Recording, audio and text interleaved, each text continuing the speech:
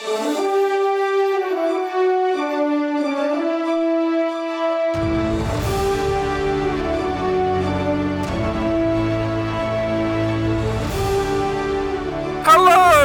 and welcome back to Archives of Fabella Daily, the podcast separating fact from fiction in a magical world. Today is January 26th, equal to Aquarius 7th. Books are available on Amazon. Please rate and review the podcast on iTunes, or wherever you listen to your podcasts. And hit that subscribe button for more great stories right in your feed. January 26th. 1564 is the date the Council of Trent establishes an official distinction between Roman Catholicism and Protestantism. But in the magical wonderland of Fabella, truth serum was invented. I'm Dylan Foley, and this is Archives of Fabella.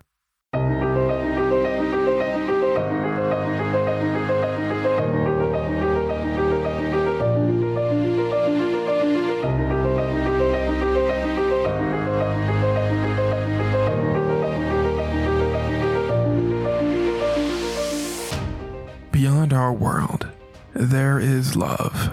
Beyond our world, there is war. Beyond our world, there is life.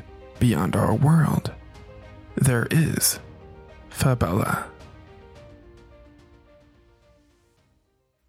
Aquarius 7th, 5564, FY Fabella year, equal to January 26th, 1564, AD Earth year. It's the age of expansion in Fabella, a period when people are breaking down boundaries that have stood for centuries. In the country of Avalon, situated where England is on a map of Earth, one of those boundaries is between the greedy tax collectors and the people of towns who pay their taxes to lords for the right to settle on land owned by the Avalonian crown. A troll named Grimbald Goodchild toils away at his meager farm in the town of Kadima. When a man by the name of Wallace Colton, an imperial tax collector, comes to his farm, Goodchild dutifully hands over a sack of coins. But tax collector Wallace Colton senses an opportunity to con Goodchild. The next month, Colton comes to collect Goodchild's taxes on the 1st of the month. This is earlier than Goodchild expects, but he hands over the money. Then, as the month of Capricorn draws to a close, Wallace Colton visits Goodchild again to collect that month's taxes. Goodchild obviously doesn't have the money and calls Wallace Colton a thief for coming to collect from him twice in 1 month. Goodchild's only course of action to settle his argument is to go to Lord Sterling, who owns the land on which the township of Kadima sits. But there's a problem. Wallace Colton is going to lie to Lord Sterling that he only came to collect Goodchild's taxes once. It is going to be the word of a farmer against a royal tax collector. So how can Goodchild make sure Wallace Colton tells the truth?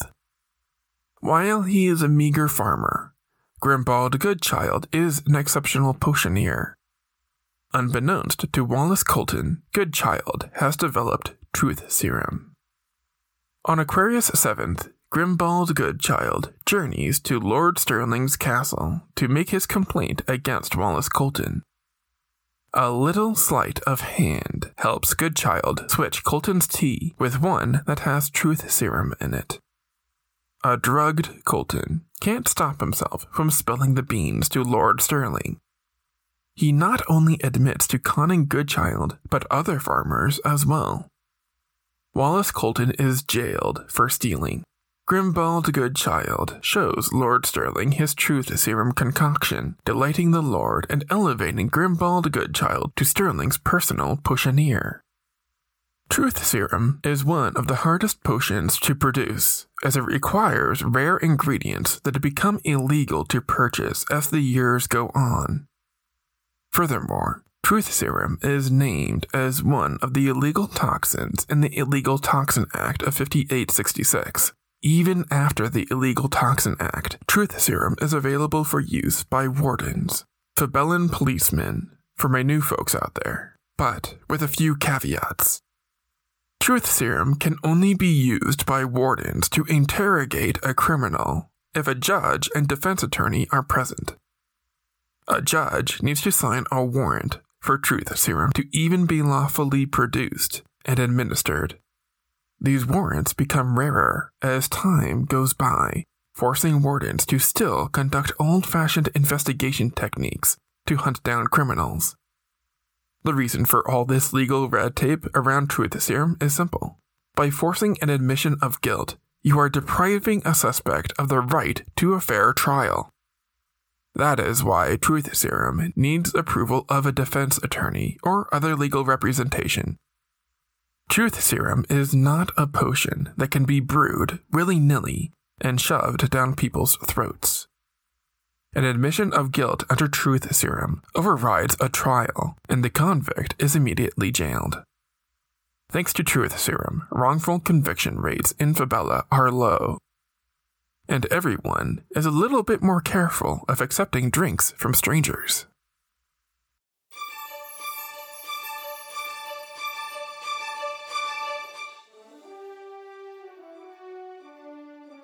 That's going to do it for us today. Subscribe now to get more new episodes right in your feed. Rate and review the podcast on iTunes or wherever you listen to your podcasts. Send your questions to archivesoffabella@gmail.com. Archives of Fabella is created, produced, and hosted by Dylan Foley, with music by Garrett Ferris and audioblocks. Books are available on Amazon in ebook and paperback. As always, look outside of what is possible and think about what might be.